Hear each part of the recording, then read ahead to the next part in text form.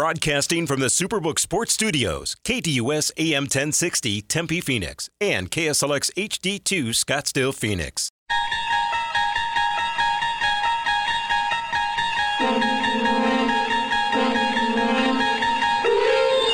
It's now time to enter the Sports Zone with your host, Bob Kemp.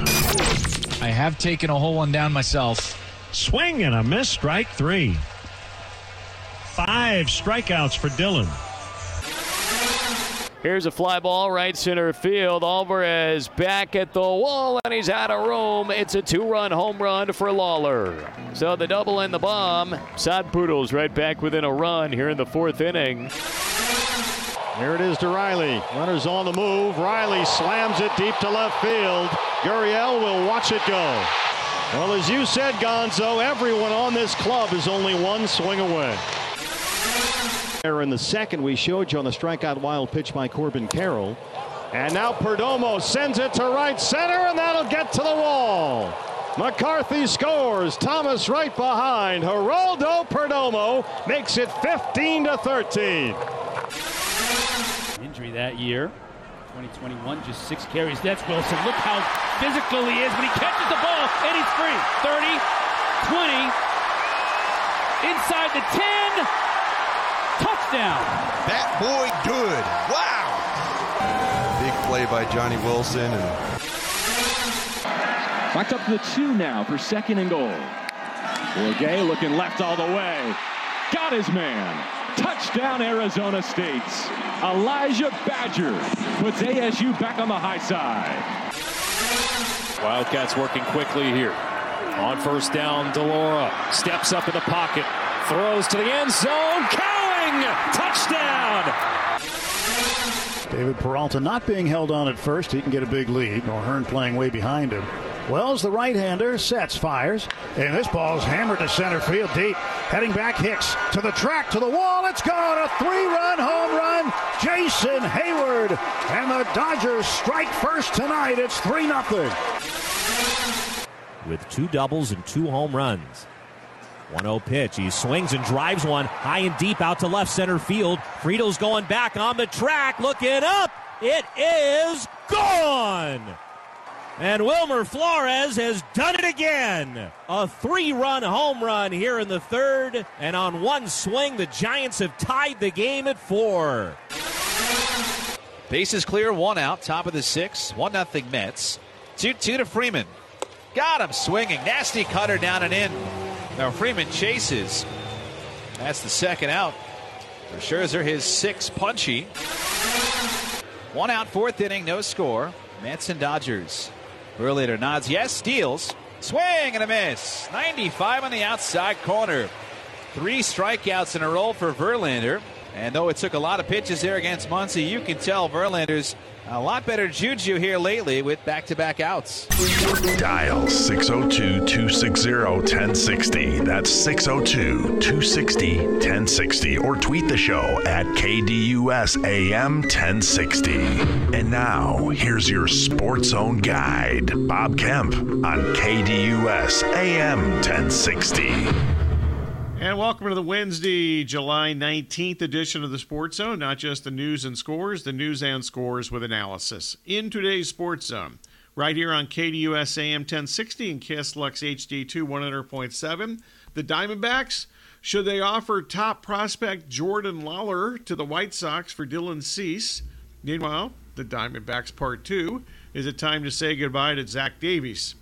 Florida State, is it a legitimate 2023 college football playoff contender? ASU and the U of A, what are your expectations for 2023? Back to the NL West, will 3 teams reach the postseason? MLB trade deadline buyers, who would be a better addition, Max Scherzer or Justin Verlander? And what else caught your eye since our last show? Here's today's scheduled lineup on the show, which is the most informative sports talk Monday through Friday, and moments of the introduction of today's pipeline. 9:15, our week-long college football preview continues with Florida State. Ehsan Kassim will join us from the Tallahassee Democrat. 9:30 will be interactive action at 6:02. 260, 1060, including the night. That'll be a little local roundup in that segment. a wild Diamondbacks game last night. We'll get to some of the highlights and lowlights from that. Also, the final segment of the Sports Zone will be the National Roundup. That'll be top 5 from the MLB scoreboard. Then after the Sports Zone from 10 to noon, it's the Extra Point hosted by Kayla.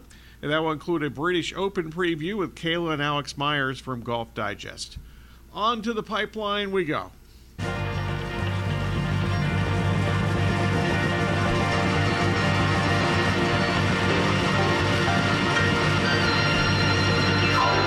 Time for today's pipeline, where the host reveals the hot topics for discussion. And we start with the KDUS poll question at KDUS1060.com. Today's question is, should the Diamondbacks offer their top minor league prospect, Jordan Lawler, a shortstop, to the White Sox for starting pitcher Dylan Cease? And Kayla is here and has the early returns. Right now, no, leading the way at 67% of the vote. Yes, trailing at 33%. Lawler, the Diamondbacks' first-round pick of the 2021 draft. He was 6th overall. He entered yesterday hitting .243 with 13 homers, 39 runs batted in, and 26 stolen bases this season at AA Amarillo. Meanwhile, the 27-year-old Cease this season has a .418 run average, but has 129 strikeouts and 107 2/3 innings. Cease is earning $5.7 million this season. He has 2 more arbitration-eligible seasons remaining before he becomes eligible for free agency. That's before the 2026 season. All right, the Diamondbacks outslugged the Braves last night. Arizona won 16-13, but they need to say goodbye to Zach Davies, who was pounded once again, basically. So, do you agree with me? Should the Diamondbacks say goodbye to Zach Davies? Meanwhile, today's Twitter poll question is Florida State a legitimate contender to reach the 2023 College Football Playoff Final Four? And Kayla, once again, is here and has the early returns. No, out in front, 85.7% of the vote. Yes, sitting at 14.3%. This is on Twitter at KDUS AM 1060. FSU with head coach Mike Norvell, a former ASU assistant, picked by most to win the ACC in 2023, even ahead of Clemson. Last year, FSU finished 10-3. More on that in the next segment. In addition to the Twitter poll, anything college football certainly strongly encourage discussion basically through the first week of January, when the College Football Playoff championship game will be played. I think it's SoFi, maybe. I'm not sure where it is. I think that maybe I heard that last week. Maybe not. Sorry. It's the second Monday, and I think it's January 8th. I think I might have the date right. Second Monday in January. I'm pretty sure I have that right. Meanwhile, back on the local front, Pac-12 Media Day is this Friday in Las Vegas. The Pac-12 Media preseason poll, that's going to be revealed maybe today, sometime before Friday, I'm sure. But the all-conference team, the preseason all-conference team, was announced on Tuesday. ASU and the U of A had 0 players named to the first team. What are your expectations for ASU and U of A football in 2023? Meanwhile, spanning the globe, the top 3 teams in the National League West, you tried to say, all scored. We mentioned the Diamondbacks 16 runs. The Dodgers won 10-3 at Baltimore. The Giants had 11 runs in Game 2 in their win at the Great American Small Park last night in Cincinnati. Will 3 National League West teams reach the postseason? Meanwhile, back to the MLB trade deadline. The Mets are not expected to trade either Max Scherzer or Justin Verlander before the August 1st trade deadline, but let's have some fun. If you are a contending team, general manager of a contending team, decision maker for a contending team, which Mets pitcher would you rather acquire, most want to acquire before the trade deadline, Max Scherzer or Justin Verlander?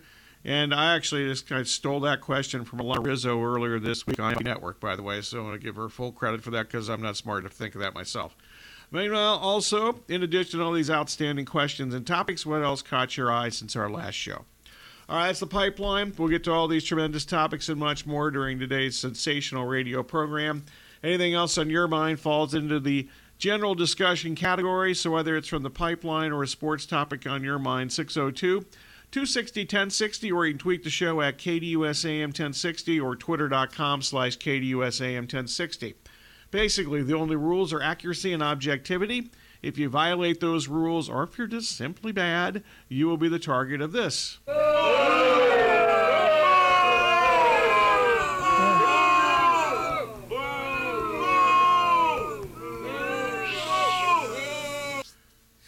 Coming up next, Corey will have a news update. That'll be followed by a preview of the 2023 Florida State football season. Of course, FSU, now currently coached by former ASU assistant Mike Norvell. One of their key players is wide receiver Johnny Wilson, a former ASU player who, I guess the phrase is, he couldn't catch a cold. He basically couldn't catch a cold when he was here at ASU. Now he's considered one of the best receivers in college football and a NFL big-time prospect for next year's draft. So we'll cover all that in the next segment. Once again, at the bottom of the hour, it'll be phone call time, general discussion, 602-260-1060, plus the local roundup topped by the Tuesday night Diamondbacks and Braves slugfest. You're listening to the Sports Zone with Bob Kemp on KDUS AM 1060 and KSLUX HD2 100.7.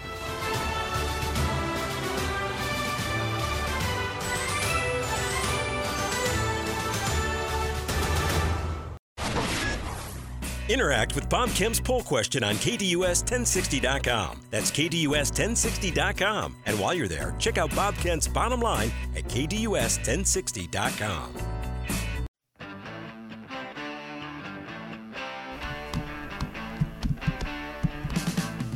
Welcome back to the Sports Zone with Bob Kemp on KDUS AM 1060 and KSLUX HD2 100.7. Your home of the Dan Patrick Show, live Monday through Friday from 6 to 9 a.m. Florida State won 10 games last season for the first time since 2016, and the expectations are even higher this year. Out to the KDUS hotline we go. We're now joined in the Sports Zone by Ehsan Kassim of the Tallahassee Democrat, and good to have you on the show. And let's start. Obviously they've added considerable talent under Coach Mike Norvell. Norvell, a former Arizona State assistant. When he was here as a young assistant, he certainly didn't lack for confidence, maybe even cocky at times. So how would you describe Norvell as he now enters his fourth season as the Florida State head coach? Yeah, I think confident would be a correct term. He believes in the team. At a press conference at the end of the year, he mentioned to us, everyone in the media said, didn't believe that this was going to be a 10-win team. But he kept saying this was something the team believed in the entire time. This is something the team believed in the entire time. He's believed in his offense that's going to work in the ACC. He's believed in Jordan Travis. So he believes in this product, and we're seeing, it pay out on the field and in recruiting where they've been on fire of late. They also, the Arizona connection, Arizona State connection continues. They have the roster includes Johnny Wilson, who began his career here. He had issues just catching the ball when he was here. Needless to say, he's gotten a whole lot better in that area. Talk about his rapport in Tallahassee with quarterback Jordan Travis. No, Johnny Wilson was someone that was identified as a breakout player last year. And it was that Louisville game where he broke out, kind of took over after Jordan Travis went down, where he made a national name for himself, that people got to know who he was. And then slowly he's improved that. You mentioned the drops. It's still a little bit of an issue from here and there. He will drop an easy one. Then he makes a ridiculous catch against Oklahoma that sets up the game-winning field goal in the Cheez-It Bowl. So he has all the talent in the world.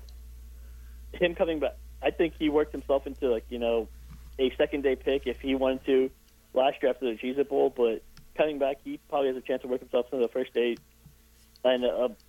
draft discussion to the first round. We'll see how that plays out because that size and speed he has is elite. Not many people, players in the NFL can match that. But it's just, confidence and making sure he finishes catches.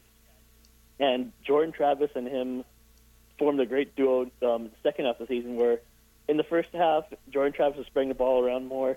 The second half, he really locked into Wilson as his go-to receiver in key moments, third down, in the red zone. He became the go-to target. So that repertoire really grew as the season went on. Travis was actually the highest graded offensive player in the ACC last season by Pro Football Focus. How's he been able to develop into this good of a college quarterback? He wasn't nearly this good when he got there. Yeah, I think a lot of credit goes to Norvell and then quarterbacks coach Tony Tokars, who have worked with him and just really built his confidence up. He still has the rushing ability, which we saw, the first few years, and then to get especially on display against Florida, where he broke a couple tackles and got into the end zone on what should have been sacks. But he has definitely grown confidence throwing, and of course, it helps to have the weapons around him. Last year, Johnny Wilson, Ontario Wilson, Trey Benson was the most elusive player according to Pro Football Focus. So having better weapons, a much better improved offensive line has helped him improve in that aspect as well. That leads exactly into what I was going to ask about next. The offensive line was awful before Norvell arrived, and really maybe his first couple of years it wasn't particularly good. But last year, the ACC in rushing, other than talent, are there some some reasons that they've gotten so much better in the offensive line? And I assume that with several guys returning, and you mentioned at least with I think a couple running backs, how's all that going to work? I would assume rather well. Yeah, I think you mentioned what's the key there is a future head coach in Alex Atkins, the offensive coordinator, offensive line coach, who has revamped that room, has got players to come in and buy into his philosophy of, working hard, not taking plays off. In practice, he is on those offensive linemen as hard as anyone I've seen coach someone, but he loved those guys as well. So I think that's the key for them is just how Atkins coaches them, how he's coached them up, how he's got them to believe in the system and just be better players. I don't think it's the most physically talented offensive line room. I think it's probably the hardest working in the ACC, though. Meanwhile, flipping this to the defensive side, Jared Verse decided to return and not leave for the NFL. What stands out most about his game, and what's his return mean for the rest of this defense? Yeah, no, I'm not sure you put Florida State as a top contender without the return of Jared Verse. I think that has helped a lot. He is someone who will get to the quarterback. He's shown improvement in the run game. I think that's where he needs to get better. But one thing Norvell said he wanted to see improve from Verse this year was his technique, because the guy is a great player. He lives off his skills, but and that's something that was noticeable in spring practices. He's gotten his technique has been better. He's getting to his stance, getting out of it much quicker. So it could be interesting to see how that translates into the game, to see if he could take that to the next level, become a better run stopper, become someone who's because there'll be more double teams this year where teams know who he is and identify him. So if he could beat that and still make an impact where he's locked in as the guy that everyone's watching, it could make for interesting to see how much he improves and what it does for his draft stock. Linebacker in the secondary. They have some returning starters, but does that back seven have enough depth to survive the season? For defensive backs, I think so. They have some decent starters in Jones, in Ventrell Cypress, a Virginia transfer, in Greedy Vance, and a few others. And they have some freshmen that I think could probably make an impact and play a little bit this year as well. For linebacker, that's the weakness of the defense and the biggest weakness I would say in the team. They do have some talent in Taylor Batum, who's returning, DJ Lundy, and a few others, but then they have to lean on a lot of freshmen to play as well, potentially. That's where where I could see a pitfall for the defense is how they defend the pass, because that's some on running backs or if a wide receivers match up and they struggled a bit last year. That could be interesting to see how that plays out. FSU, they've got 11 guys that made some level of the All-ACC team from last year. But going back to my depth topic here, the depth, is that a question again for the entire team this season? Is that maybe something that Norvell hasn't quite had enough time to build up?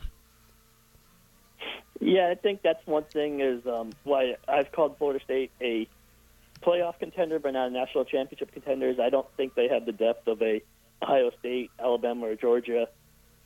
I think the starters could just as good as them as those three teams.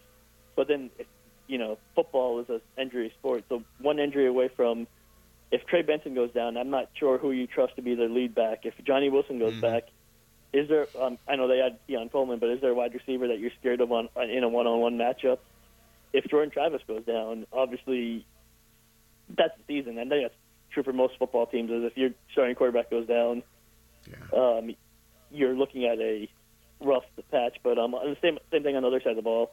Cornerback, I think they have enough depth. Linebackers, defensive line linebackers is a question mark. Defensive line, they have loaded that room. Offensive line, they've loaded the room. So, and in tight ends, they've loaded the room. So they have some positions where the depth could match up, but then there's key areas like linebacker or obviously quarterback, running back, wide receiver that you kind of question, like, what happens if there's one injury to your top player? Okay, so what else should we be talking about regarding FSU, and what would be some of the other keys to the season? I think we cover a few things, but maybe we left some stuff out here. Yeah, I mean, I would mention the transfer addition of Keon Coleman, who has been have heard reports of how he's fitting well, has looked explosive. Could be interesting fit next to Johnny Wilson. I think Coleman comes at 6'3", 6'4", Johnny Wilson 6'7", so that is some nice height, some winnable jump balls up there for them. For Jordan Travis, if he's in trouble, you have the tight end room with Jaheim Bell was a great addition from South Carolina, who I've a little bigger, and not the same exact player, not the same skill set. But Norvell coached Tony Pollard and Antonio Gibson at Memphis, who are two players I keep coming back for Bell as someone he could use in versatile option as out of the backfield, as a receiver, as a blocker. I'm excited to see how he fits into offense and how he is used based on what Norvell has done in the past with players that have a similar skill set, Swiss Army knife kind of player. And then other thing is, who's going to be the backup quarterback is an interesting battle. Obviously, Travis is a starter, one of the elite players in college football heading into next year. But who's behind him? Tate Rodmaker came in against Louisville, did well last year, but he has not been promised a backup role. A.J. Duffy's been battling him, and the freshman Brock Berlin. Brock Lynn. Brock Berlin is another player, great player. I remember him. Brock Lynn is a freshman who is really impressed during spring. So if he works himself into the conversation, then you're looking at someone as a backup. You're looking at him as someone that could potentially start as a sophomore and take over when Travis leaves after the season. Okay, schedule-wise, FSU doesn't play in UNC or Duke in the regular season. Does open, obviously, this regular season or the season against LSU. So, assuming that goes okay, does this regular season come down to September the 23rd at Clemson?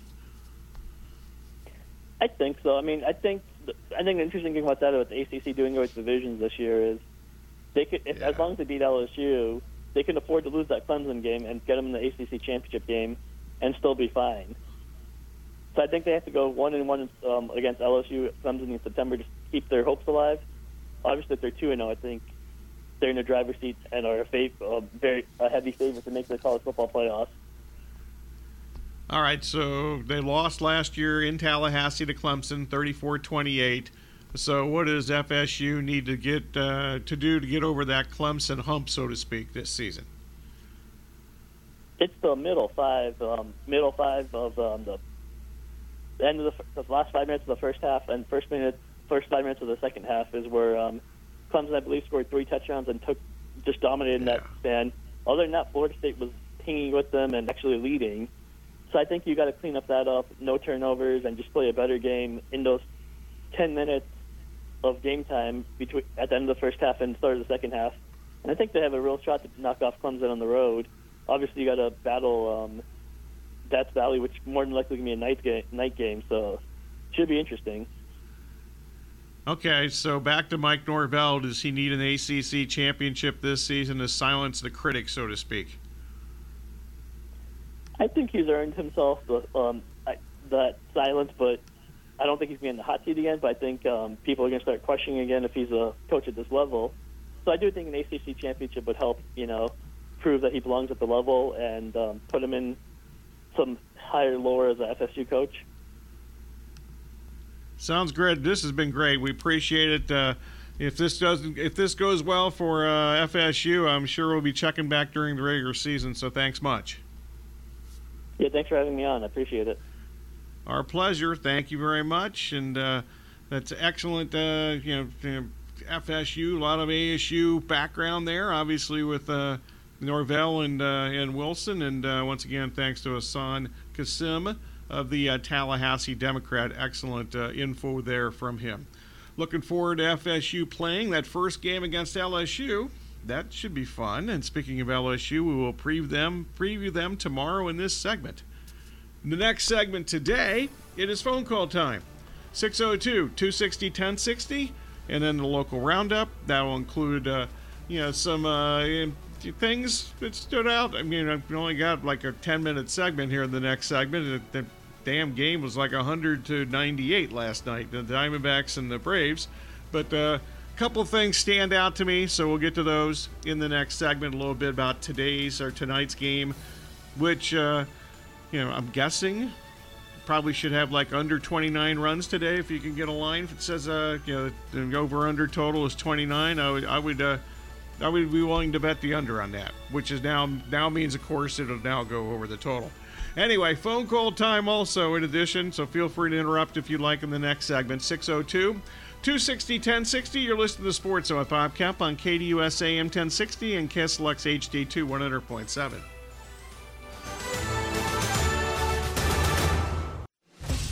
Every Monday night, check out Ray Adams as he hosts the Monday Night Golf and Lifestyle Show from 6 to 7 p.m. here on KDUS AM 1060. It's time for today's local roundup. Welcome back to the Sports Zone with Bob Kemp on KDUS AM 1060, KSLX HD2 100.7. In addition to the local roundup, it is phone call time if you'd like to contribute, 602-260-1060. And we'll get to those phone lines in just a couple of seconds here. But first up, it was a shootout in Atlanta last night as the Diamondbacks, who couldn't score a run.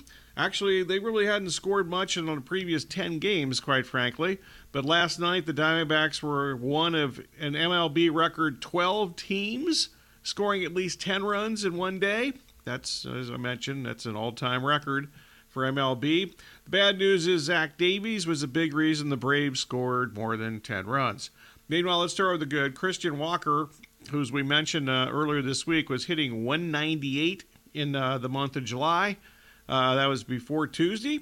He was 3 for 5 with 2 homers and 5 runs batted in last night in the Diamondbacks' 16-13 victory, as it turned out. The bottom line for me, though, last night is the Diamondbacks need to move on from Zach Davies. Before last night, the Diamondbacks had lost his previous 6 starts. Last night, he allowed 9 runs on 8 hits, 3 walks, only struck out 1, and 3 2/3 innings. His season-long run average is now 7.38. He has a horrendous whip of 162. The Diamondbacks, remember, and it's been a while, but early in the season, they released Madison Bumgarner because he was not good. And in fact, he was so bad that he's never caught on with the team since. The Diamondbacks need to say goodbye to Davies. They right now have a better chance to go with a bullpen day. They have a better chance to win if they just went with that as opposed to Davies, who, as I mentioned, he's been awful. Gave you the numbers to back that up. All right, the bottom line, last night the Diamondbacks had their 4-game losing streak end. They had also lost 10 of their previous 14 games. Personnel news, Torey Lovullo did deliver a Merrill Kelly update on Tuesday. He will not be activated during the current road trip, which concludes Sunday at Cincinnati. Kelly is next scheduled to throw another simulated game. There had been speculation that Kelly would return during this 9-game journey to Toronto, Atlanta, and Cincinnati. He's been out with a blood clot in his calf since June the 24th.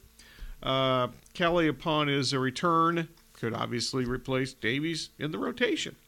Meanwhile, up next, like I said, I'd like to find a place I could bet under 29 runs today. I'll take my chances. His pitching matchup tonight in Atlanta, Ryan Nelson, 5-5 with a 498 earned run average against Charlie Morton, who is 5-6 with a 320 earned run average. Morton I'll get to him in a second. First up, Nelson did not factor in a decision in his last start. That was Friday, the first game after the break at Toronto. He pitched fine. 1 earned run in 5 2/3 innings. The Diamondbacks lost that game later in that contest.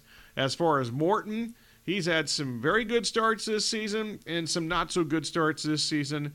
More good than bad. Obviously, a 320 earned run average is fine. In fact, it's pretty good. But he's a curveball machine, so we'll see how that goes. He gives up some home runs. He's also gets a lot of ground balls, and they have a very good infield defense, even though they did not play good infield defense last night, Atlanta, against the Diamondbacks. The other thing is, as far as back to Nelson for one thing, one quick thing, he faced the Braves earlier this season. June the 3rd at Chase Field. He allowed 3 runs in 4 2/3 innings and was a losing pitcher in that particular game. All right, let's go to the phone lines. Matt in Phoenix. Hey, Matt, what's up? Bob, how are you? I'm good. Good.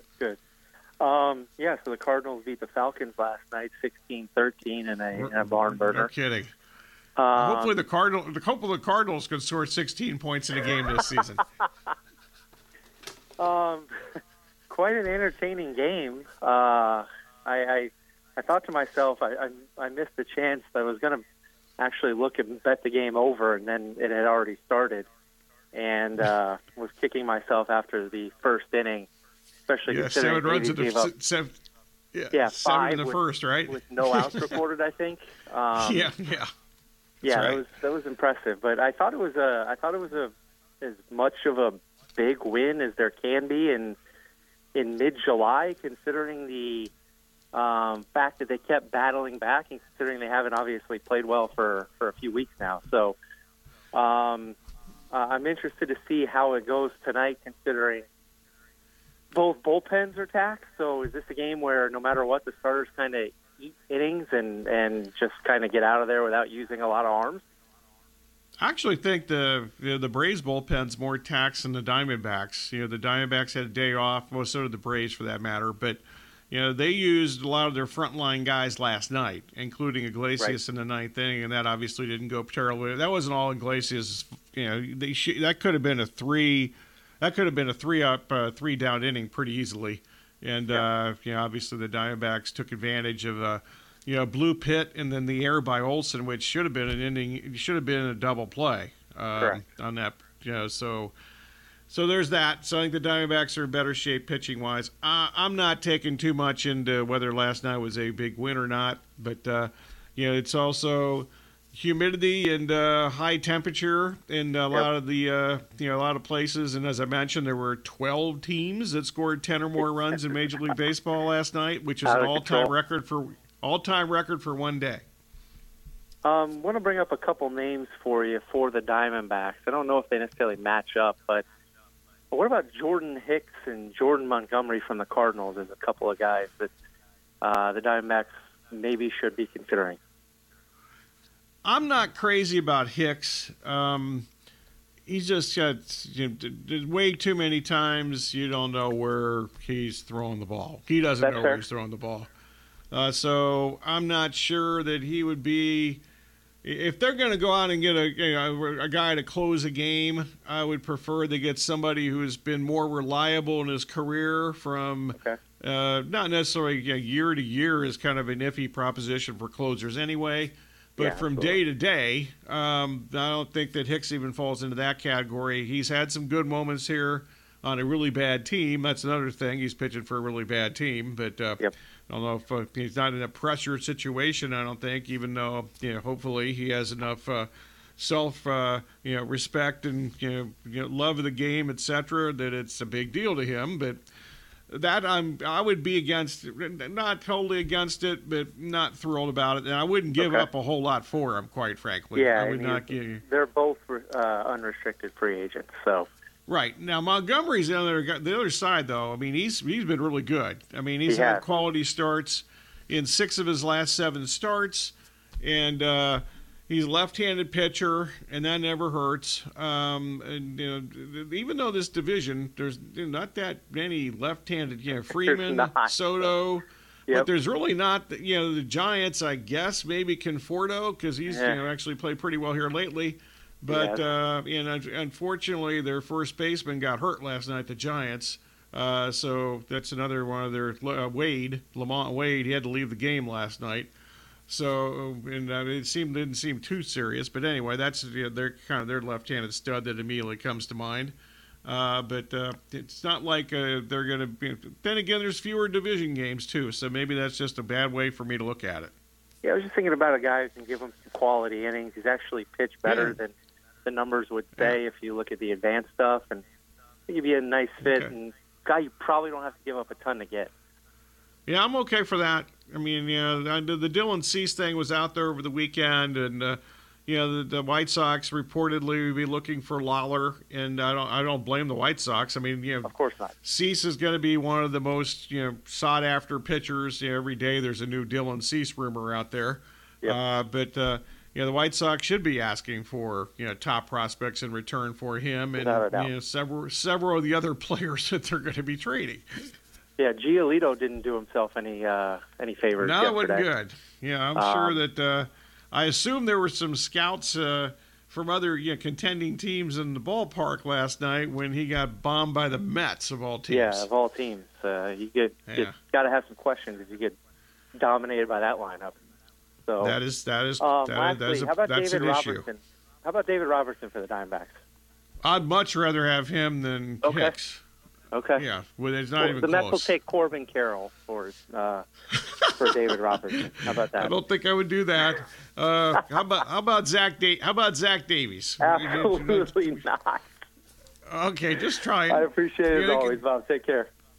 Okay, take it easy. Thank you very much. Not a big Zach Davies fan, obviously, at this point. Think seems to be like a nice dude, but I don't think he should be pitching any more games for the Diamondbacks, as I mentioned previously.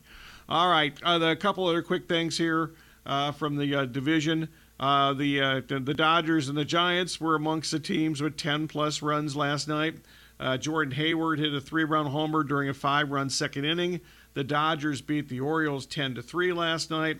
Michael Grove actually had his second strong outing in a row for the Dodgers. He had been really bad before that, but with 12 pitchers on the injured list now for the Dodgers, 12 pitchers on the injured list. Not all starters, obviously, but 12 pitchers, including 5 guys who have started games.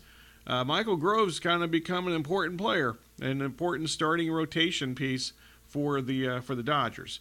So they win last night. As far as the Giants, they actually won, quote, twice yesterday. They had the suspended game for Monday night against the Reds. They ended up winning that game 4-2. Jock Peterson had the tie-breaking 10th inning double in that game last night. In the scheduled game, Casey Schmidt, who is heralded prospect, much better. He's a tremendous defender. Hasn't hit very well. And the Reds pitching staff walked him with the bases loaded. That was the go-ahead run in the 3-run 7th inning last night. And the Giants beat the Reds 11-10. The Giants have now won 7 consecutive games. They've now won 20 of their last 26 road games, which is difficult to do, but that's pretty impressive. Meanwhile, the Reds have continued their losing streak, their season-high losing streak now at 6 games. And that was, Wilmer Flores, former Diamondback, homered twice for the Giants last night. Off of former Diamondback Luke Weaver. Unfortunately, Weaver left the game. He got hit on the non-pitching arm with a line drive, and it looked bad. I did not sing last night after the game or today about his status, but it didn't look good. I immediately thought he might have a broken arm, quite frankly. He got drilled by a line drive in that game, so Weaver, who has not been good for the Reds, but until last night, they'd actually won 6 or 7 in a row with him pitching. His earned run average is like 6, but the Reds have scored an incredible amount of runs when he's actually been out there. All right, coming up next, we'll wrap up today's Sports Zone with the National Roundup. That'll be after Corey's Sports Update. And the National Roundup will include a little more from the MLB scoreboard last night. Time pending, we'll get into a little rip from the headlines / from the wire. And then really time pending, we'll get into some of the games for today in Major League Baseball, which are already underway. In fact, at least one game I know is, well, I'm not sure if I assume they're playing. There was some rain forecasts for a couple of places in the Midwest and East Coast today. But there was supposed to be a game start like at the bottom of the hour, so I'll see if that's actually happened or not. You're listening to Sports Zone with Bob Kemp on KDUS AM 1060 and KSLX HD2 100.7.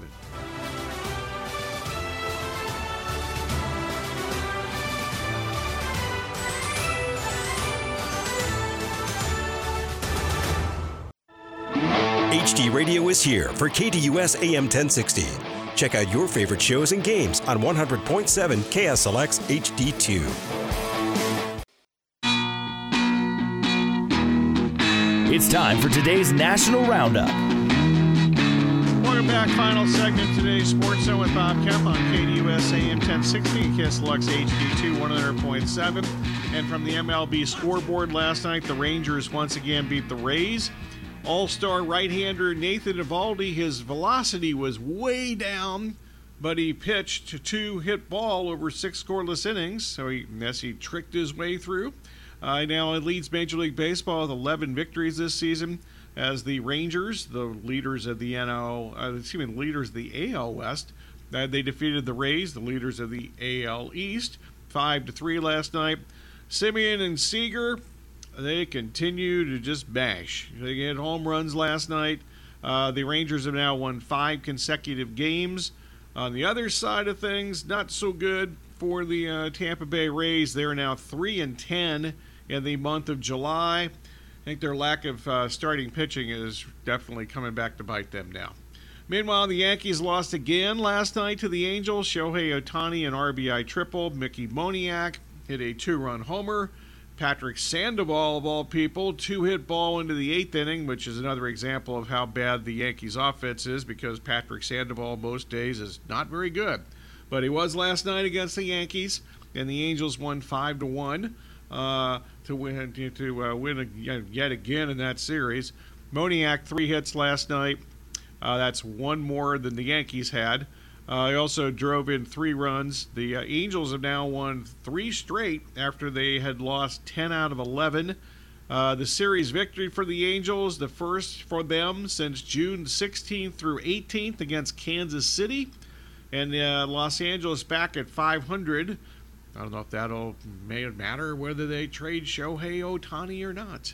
Meanwhile, rip from the headlines / from the wire, Aaron Judge might be back soon, maybe. Aaron Boone, during his weekly appearance on Talking Yanks, that's a podcast, said the Judge is getting close to a return from the injury that he suffered back in early June. Paul Skeens got paid, the first-round pick of the 2023 Major League Baseball draft, $9.2 million in his contract signing yesterday with the Pittsburgh Pirates. That contract becomes the #1 contract of all time for a draft pick. It broke the record set by ASU alum Spencer Torkelson in 2020. And with the Tigers, he signed for a mere $8.42 million. Meanwhile, the Padres, 2 more really no necessary roster moves. They DFA'd yet another player that probably shouldn't have been on their team to begin with. They designated infielder Rugnet Odor for assignment, and also they demoted mostly starting catcher Austin Nola to AAA on Tuesday. Also heard through the grapevine, you can add the Astros to the teams that are targeting White Sox pitcher Dylan Cease, who of course is part of our Twitter poll question today. And from the NFL, bad news, really bad news for the New York Football Giants. Starting inside linebacker Jarrad Davis, who was really a key player in their base defense. He's out for the season. He will not play this season. He was placed on injury reserve yesterday by the Giants. He had knee surgery. He is done for the year. Meanwhile, some games for today. Now, let's go National League West here. The Dodgers in Baltimore conclude their series at Baltimore. Urias against Kramer in both those. Urias was tremendous in his last start. Kramer's actually been very good for a few starts now for the most part. The Dodgers and Urias, a 145 roughly favored in that game as they try to sweep the series at Baltimore. San Francisco's at Cincinnati. That's Stripling against somebody I've never. Ashcraft. I know him. Stripling against Ashcraft, and that game's basically a pick'em. And then the Diamondbacks tonight at Atlanta, as we mentioned earlier. Ryan Nelson against Charlie Morton, and the Braves and Morton a heavy favorite. More than 2-1 favorite. I see even some 225 out there, and as far as Nevada goes, as far as tonight's game, as far as the Braves and Morton being favored. All right, stay tuned the next hour, 2 hours. It's the Extra Point hosted by Kale. That include a British Open to preview and more phone call time. 602-260-1060. This has been the Sports Zone with Bob Kemp. Thanks for listening.